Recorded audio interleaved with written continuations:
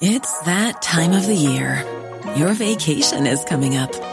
You can already hear the beach waves, feel the warm breeze, relax, and think about work. You really, really want it all to work out while you're away. Monday.com gives you and the team that peace of mind. When all work is on one platform and everyone's in sync, things just flow. Wherever you are, tap the banner to go to Monday.com. Many of us have those stubborn pounds that seem impossible to lose, no matter how good we eat or how hard we work out. My solution is PlushCare. PlushCare is a leading telehealth provider with doctors who are there for you day and night to partner with you in your weight loss journey. They can prescribe FDA-approved weight loss medications like Wegovy and Zepbound for those who qualify. Plus, they accept most insurance plans. To get started, visit plushcare.com/weightloss. That's plushcare.com/weightloss.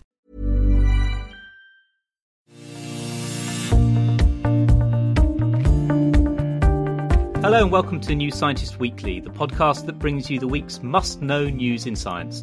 I'm Rowan Hooper, I'm our podcast editor. And I'm Kat Delange, I'm our features editor.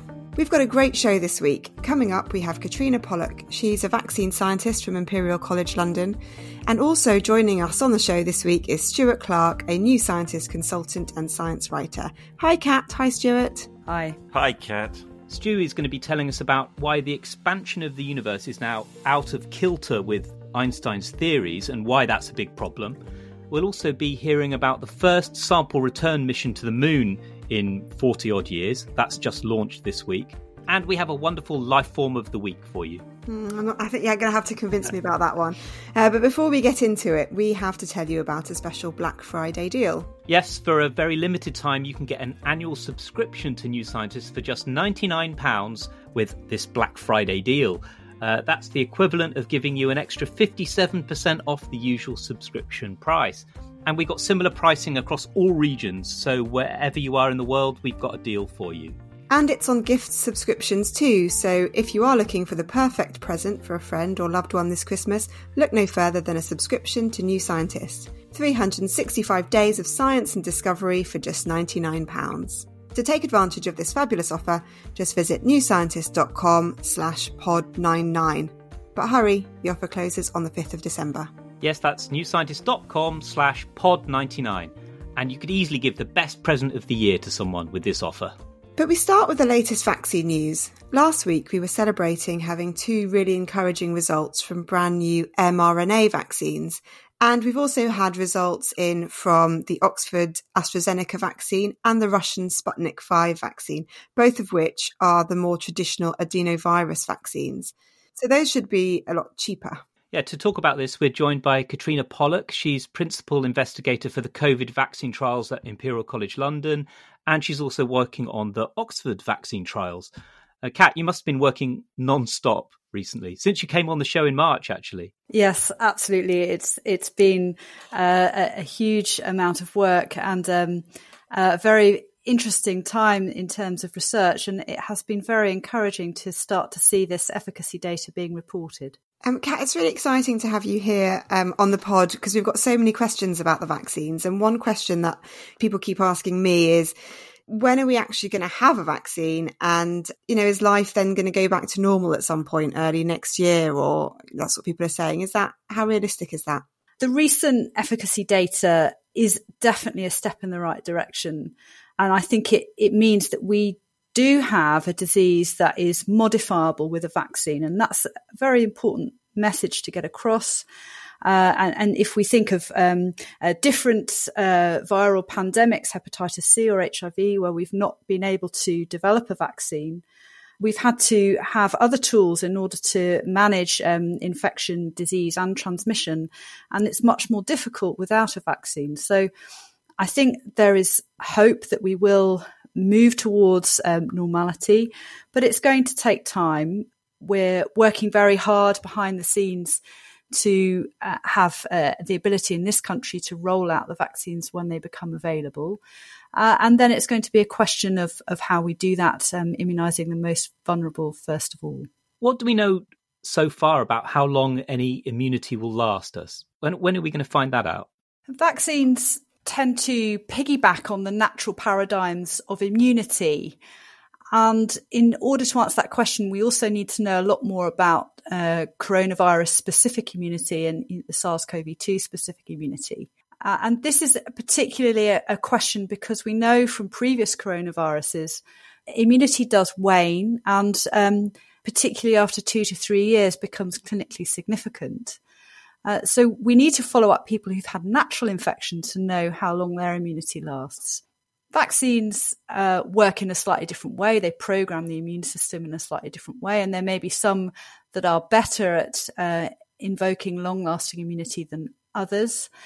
And again, it's only time will tell. And it's very important that once we start immunising people, we do measure the immunity and we follow it up long term so that we can plan for that strategy of boosting the immune response if we need to do so.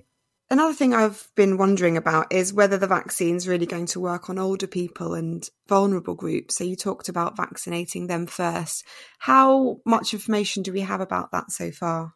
So far, there's been a lot of data, phase 2 data coming from the various different vaccines that are being developed to suggest that we are getting immune responses in older people that are similar to what we're seeing in younger people. So that's encouraging. What we don't know is how those immune responses translate into real world protection. That is something that we need to continue to monitor. However, the efficacy data does suggest that those immune correlates of protection will be definable and that actually if you produce an immune response to the vaccine, that will confer some protection. And so the endpoints for the trials, they're really looking at whether the vaccines prevent people from getting ill. Do we know if the vaccines will stop people from actually spreading the virus if they catch it and perhaps don't become ill, so people might become asymptomatic and keep transmitting the virus? The data that we're getting so far, and it's still quite limited, a lot of it has not been published yet, that data suggests that the vaccines are modifying the disease process in people who've had the vaccine and potentially preventing severe disease. And that's good news. But we don't know yet how those vaccines are working in terms of people getting infected or in terms of transmission. And that is something that we will need to monitor if vaccines are rolled out, because it will become very important in terms of continuing to prevent disease in vulnerable people.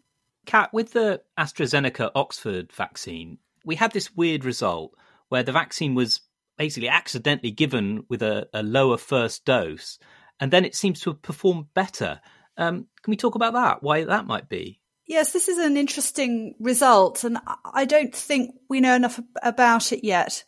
And I think this question about the lower first dose and whether that is a true mechanism is important to understand and to think about why that might be. And there's a couple of things that we might consider. So given it's an adenoviral vector, we might think a little bit more about that and about how that may affect the boosting of the response. And also the other interesting thing about vaccines is that they seem to have a Goldilocks effect in terms of dosing. So the Goldilocks effect means that you want to give just enough to get the maximum response. If you give too little, it's not enough. And if you give too much, then the response is regulated in some way and in fact is lower than the peak. And I think this is really needs to be researched more in terms of vaccines so that we can really get the most out of them. It costs a huge amount to develop them, and we really should be giving them at the right dose. And I think this result from Oxford AstraZeneca is interesting from that perspective and speaks to more widely the kind of research that we should be doing with vaccines. Yeah, so it's really fortuitous that we found this result. But does it mean they're going to have to repeat it, like to get a bigger and better data set? Yeah, the regulators will have to look at that very carefully with the Oxford team to decide how that is utilised. It's not clear yet, but it certainly looks very interesting, and it is. So watch this space, I think. So everyone's desperate for a vaccine. We all are. The governments are. Can you explain a bit about emergency use authorization Because people might worry that we're having to cut corners to get a vaccine out faster. So how does this fast-tracked authorization work? Yeah, this question of safety and time is something that comes up frequently. So the regulatory bodies in the UK and the US and across the world are safety bodies. So they are there to look at the safety of the different agents that are being tested to prevent or treat SARS-CoV-2 infection. And that's what they will do. And under the emergency use, they're allowed to do that in a way that could bring mass immunisation more quickly because it's needed. But that doesn't mean that they're cutting corners in terms of safety. What's happened in these trials is that much of the work has been done in parallel and also prioritised because of the great need. So I think to some extent we perhaps have done ourselves a bit of disservice by saying that it takes years and years and years to develop vaccines. Those years take into account the sequential nature and the fact that the research is happening as part of many other research priorities, whereas what we're seeing with these vaccines is that they've been prioritised because they are so needed. That means that the regulatory authorities look at them straight away. We've worked very closely with them. They turn things around very quickly. And we're also able to recruit to the trials more quickly. That means that we then create these huge safety databases which are absolutely required to understand the vaccines. If these some of these vaccines do get emergency use authorization, that could be in the next, in the coming weeks, and potentially people could start getting vaccinated before the end of the year. Do you think that will happen? There is still quite a lot of work to do to get that to happen. So all the work that I talked about just now in terms of submitting to the regulatory agencies, which the different vaccine developers will have to do, and then all of the work that needs to be done to review the large amounts of data that have been accumulated. And at the same time, we need to have planning on the clinical side to deliver these vaccines to the people who need them. All of that work is very much ongoing, and people, again, are prioritising that work so that we can do it. I think it's possible, but we don't know for sure that it's going to happen before Christmas. But certainly we're working towards delivering it as quickly as possible. Kat, about Christmas, we've got a relaxation of social distancing rules in the UK coming up. In the US right now, it's Thanksgiving, and there's huge mixture going on there, and lots of scientists are basically saying this is locking in a third wave. What should we do? What should people do about this? We are caught between wanting to prevent transmission and also wanting to allow people to have some freedom socially, and I totally sympathise in many ways with the government having to make these very difficult decisions. I think we need to remain very cautious and to make decisions that protect vulnerable people. And we have to protect them in both ways. So if people are alone, we must think about helping them and not leaving people lonely, particularly at Christmas time, but also preventing infection. And this has been the conversation throughout the pandemic. And until we move forward from it, there isn't an easy resolution. But I would urge everybody to still remain vigilant over the Christmas period. Now it's time for Life Form of the Week, where we highlight an animal we're feeling the love for. Rowan, what have you got for us? Nematodes. Nematode worms, not an animal I feel overwhelming love for, I must say. Yeah, well, there's hundreds of thousands of species of nematode, and until this week, my favourite factoid about them was that if you took away all the matter in the world apart from nematodes, you'd still be able to see the whole planet traced by ghostly threads of nematodes. There's 60 billion on me and on you, Stu. They're everywhere. They're in trees and mountains. They go into the deep crust of the planet. They're floating on the water. They're in animals. So you could see them everywhere if you take away all other matter. I'm kind of disgusted by the fact that I'm covered in nematode worms. Also quite impressed. Yeah. Okay, so that was your favourite factoid before this week. What is it? What is it now? Right, so there's one particular nematode worm that everyone's heard of called C. elegans or Cenorhabditis elegans. It's probably the best understood animal on Earth. It was the first to get its genome sequenced, and it's still the only one to have its complete connectome sequenced. So the connectome being the complete diagram of all the neuronal connections in the organism. I've heard a lot about C. elegans in terms of aging. It's responsible for the fasting diets. I don't know if you... Yeah. It's a manky little worm, but it is responsible for so much of our understanding of biology and genetics. Yeah, it's an absolute legend. But what we didn't know is it makes milk. What? Okay. Not actual milk. Not mammalian milk, but it makes a secretion that's effectively milk that it feeds to its young, kind of. So you're going to tell me that nematodes nurse and wean their little baby worms? Well, some researchers have just noticed that when they lay the eggs, the hermaphrodite nematodes leave a sort of milk behind them after they've laid their eggs. Okay, so just reading this here, it says that the hermaphrodites were leaving brown smears of liquid behind them. Is this brown smear what you're talking about when you say milk? Yeah, well, they say it should be called yolk milk. And the baby nematodes seem to feed on it when they hatch, and so they call this primitive lactation. I suppose there's no need to be mammalocentric about milk. No. It makes sense that there's plenty of organisms that sort of make secretions to feed their young. Yeah, there's even a cockroach that does that feeds its young. But look, what's interesting about the milk production in C. elegans, and you've kind of alluded to this, but with aging, is that it's triggered by a biochemical pathway called the insulin-like signaling pathway, and that promotes aging. So it seems that after it's laid its eggs, the animal breaks down its own body to make this yolk milk to feed its young. And the implication there is that this form of rapid aging has been favoured by evolution, and then it allows parents to support their young. And the researchers say this means, in the worm at least, that aging has a biological purpose. Time Out would like to tell you about a brilliant one-day live virtual event we're holding about the future of the planet, of food and agriculture. Find out how science and technology is tackling hunger and obesity and safeguarding the future of our planet. We'll have talks, demos and interactive sessions with a lineup including Neil Stevens, who studies lab-grown meat, and Tilly Collins, who's making the case for loading up our plates with edible insects.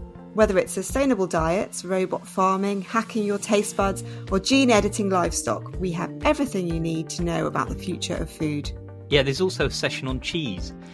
The live event is on Saturday 28th of November from 10 till 5.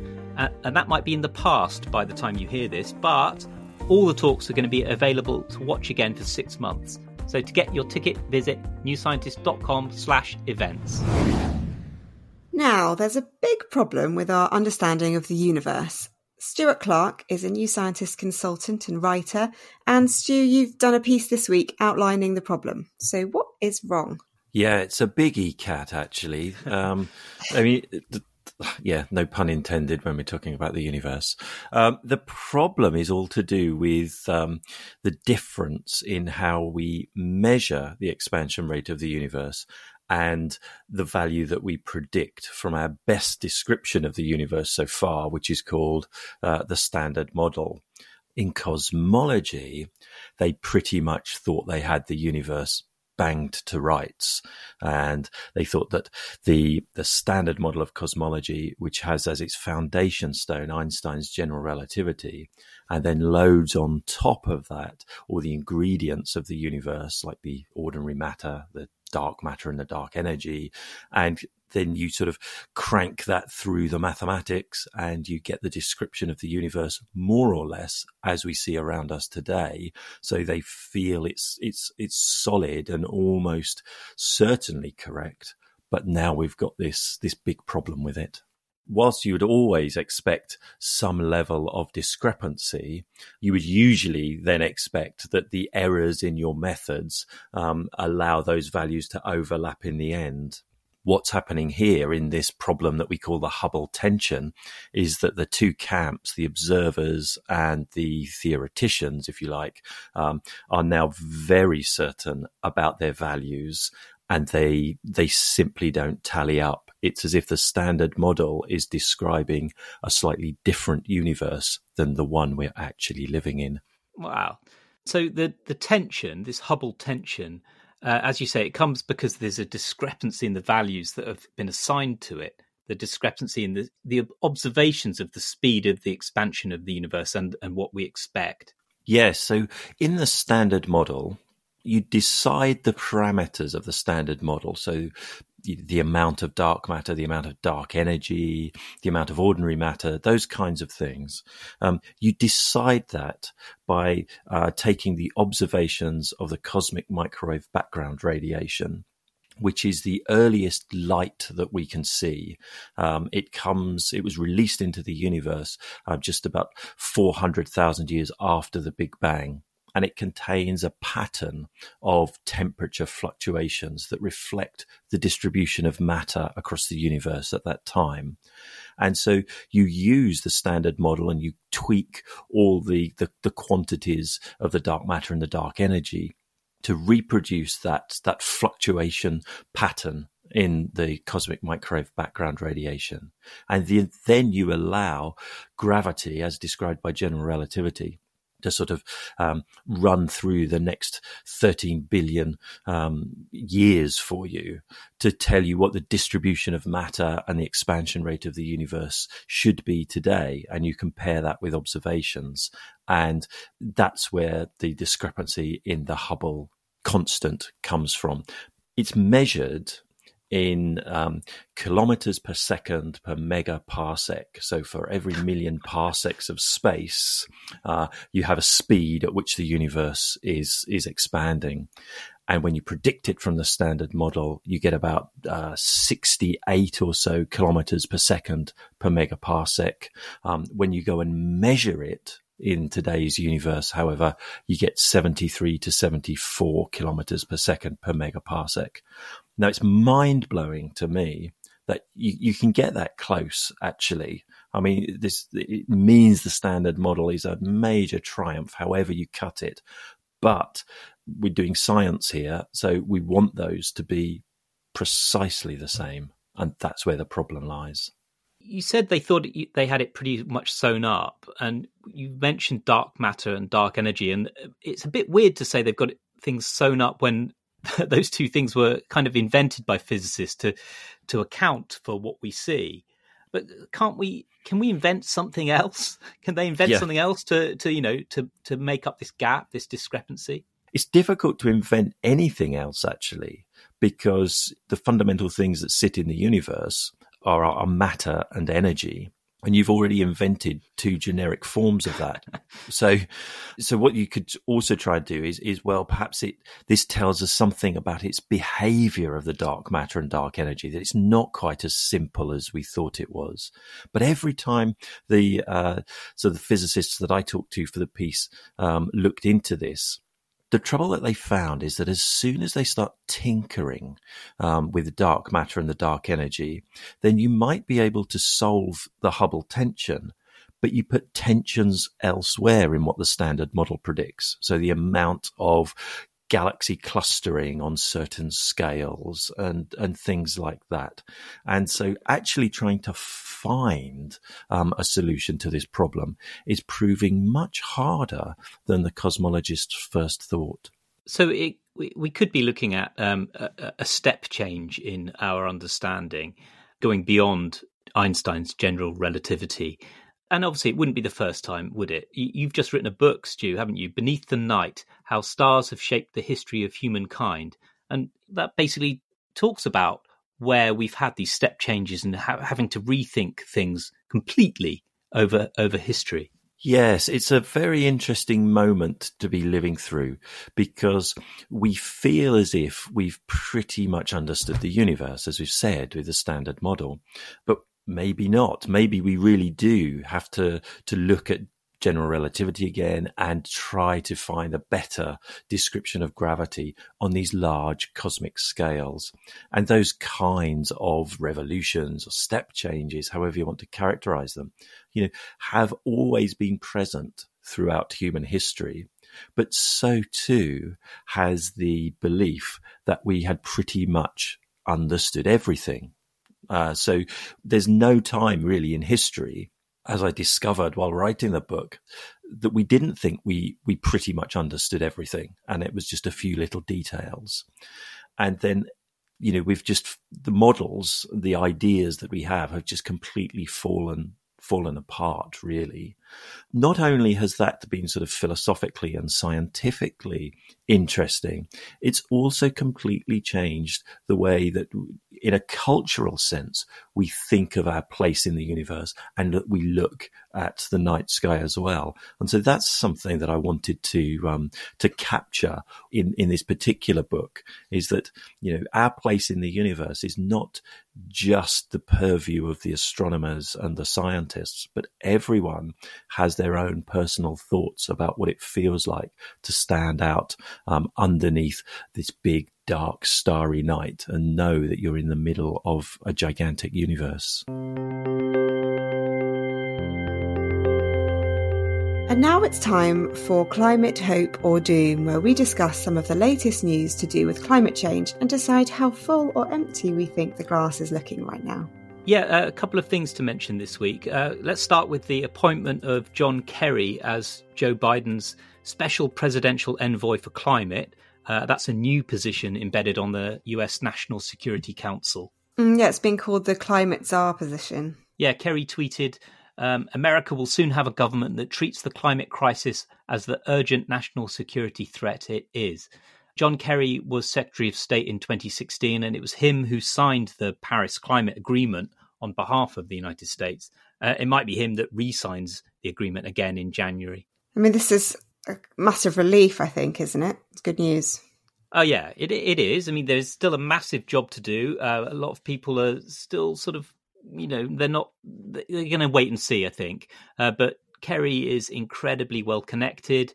He also just gave a speech saying that the Paris Agreement alone is not enough. And that's what New Scientist we've been saying ever since that happened. It's not enough.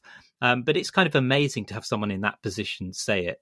And here's a clip that he tweeted of him talking. At the global meeting in Glasgow 1 year from now, all nations must raise ambition together, or we will all fail together. Incredible. And he has the diplomatic skills. So it's pretty encouraging overall that Biden has made climate such a big part of the new White House. Yeah, and the White House is also appointing a climate policy coordinator, another new high-level position. Okay, so what about the UK? What's the UK's climate plan looking like? Yeah, so the UK launched its plan for what the government has called the Green Industrial Revolution. There's money to help decarbonise transport and heavy industry and to help green housing. But there's nothing about agriculture or forestry, which is kind of crazy, really, given how important they are to carbon emissions. That is concerning. And when you dig into it, it turns out that only £4 billion is actually new money. Yeah, the total funding is 12 billion, but as you say, most of it's already been allocated. But, we'll say it's a step. It's a good step, and we need lots of those. So are we pretty climate hopey this week? I think we have to be a bit climate hopey, yeah. And now it's time to catch up on lunar civilization news. And for this, we turn to our space correspondents, Leah Crane and Donna Liu. Over to you two. Thanks, Rowan. Hello from Chicago. This is Leah. Hi from Brisbane. It's Donna. So let's get right into it. The big news now is that we've just had the launch of the first sample return to the mission in more than 40 years, right? Yeah, so it's a Chinese mission, the Chang'e 5 spacecraft, which launched early on Tuesday morning, Beijing time. It's aiming to collect hopefully at least 2 kilograms of lunar dust and debris from the northern region of the Oceanus Procellarum, which is a previously unvisited area on the near side of the moon. 2 kilograms is quite a lot, isn't it? The last sample return mission, I believe, was in 1976. by the Soviet Union's Luna 24 probe, which brought back about 170 grams. Yeah, it's certainly a lot more than the Soviets brought back, but not quite as much as the 6 Apollo missions, which were carried out between 1969 and 1972, and they brought back a total of 382 kilograms of lunar rocks. Well, that mission had humans, and these ones didn't. Can you tell us a little bit about that landing site that Chang'e 5 is headed for, and what we know about the area and what that sample might end up containing? Yeah, so the CNSA, the China National Space Administration, has picked a fairly large potential landing area near Mons-Rumke, which is a 1,300 meter high volcanic formation. And the landing site itself covers 2 different geological areas. To the west, the basalts, these are rocks that are formed when lava cools rapidly. The basalts seem to resemble those that were sampled in the Apollo missions in that they seem to be older. So in the Apollo missions, the rocks retrieved are all older than about 3.1 billion years. And Chang'e 5 is aiming to land east of Mons-Rumke in an area that contains what appears to be much younger rock. So that's in the order of 1.2 to 2 billion years old. One of my favorite things about this mission is that landing craft and how it's going to gather the samples. Can you talk a little bit about that? Yeah. So after Chang'e 5 reaches lunar orbit, essentially what happens is that the lander and the ascent stage of the spacecraft will separate from the main spacecraft so that it can touch down on the moon. And the lander's job itself is to drill and collect a core of regolith, which is loose soil and broken rocks around 2 meters deep. The lander also has a robotic arm, which will scoop up some shallow soils on the surface.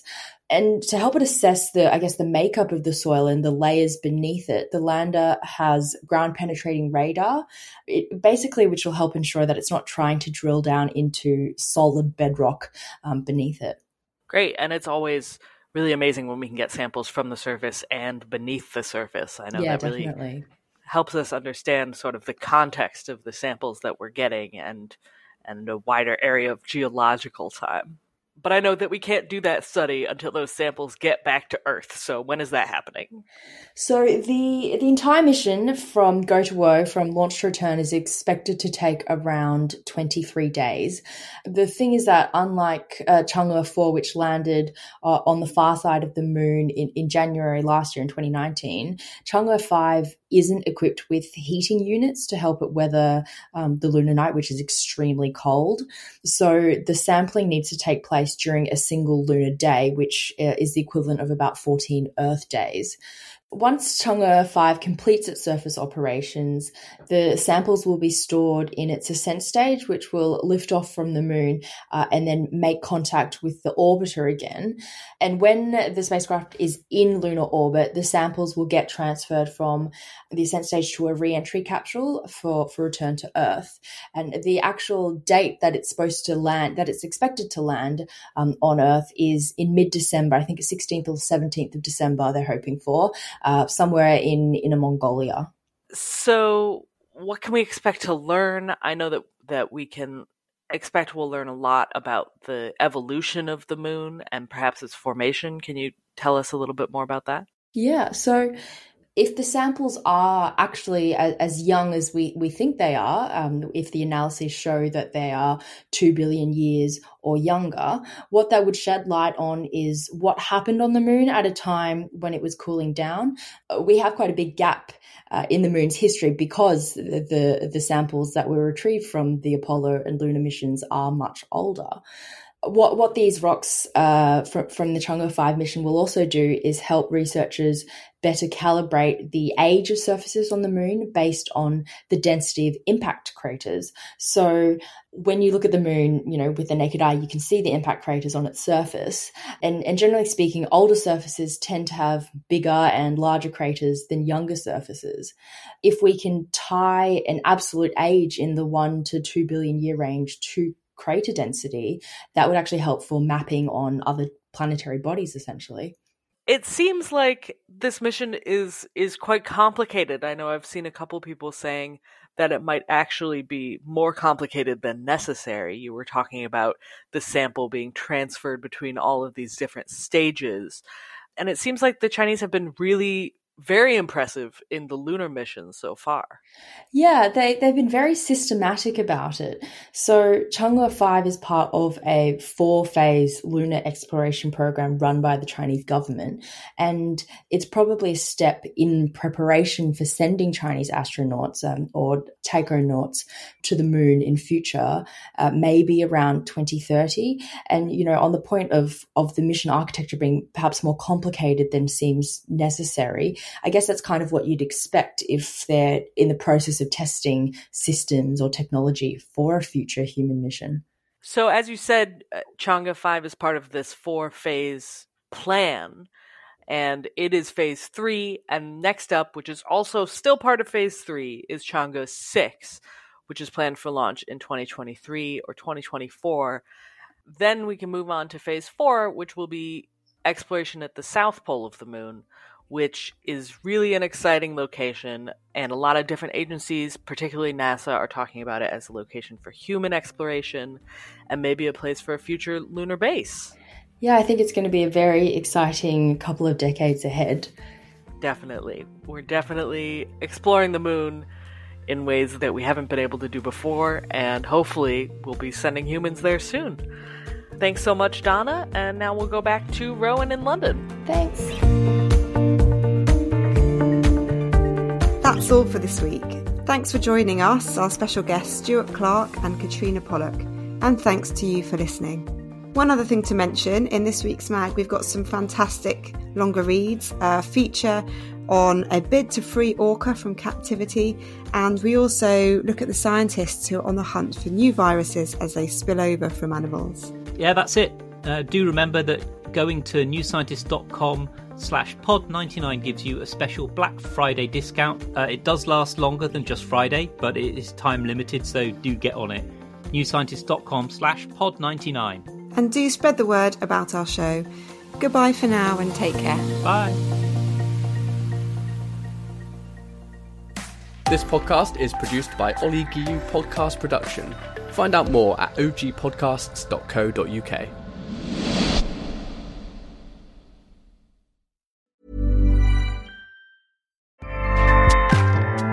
Acast powers the world's best podcasts. Here's a show that we recommend. Hi, I'm Jessie Cruikshank. Jessie Cruikshank. I host the #1 comedy podcast called Phone a Friend. Girl, let's phone a friend. Not only do I break down the biggest stories in pop culture with guests like Dan Levy and members of NSYNC, I do it with my own personal boy band singing jingles throughout. Because it's my show. It's your show, girl. New episodes of Phone a Friend. Yeah. Drop Thursdays wherever you get your podcasts. So work it, girl, yeah, work it. Okay, that's enough. Acast helps creators launch, grow, and monetize their podcasts everywhere. Acast.com.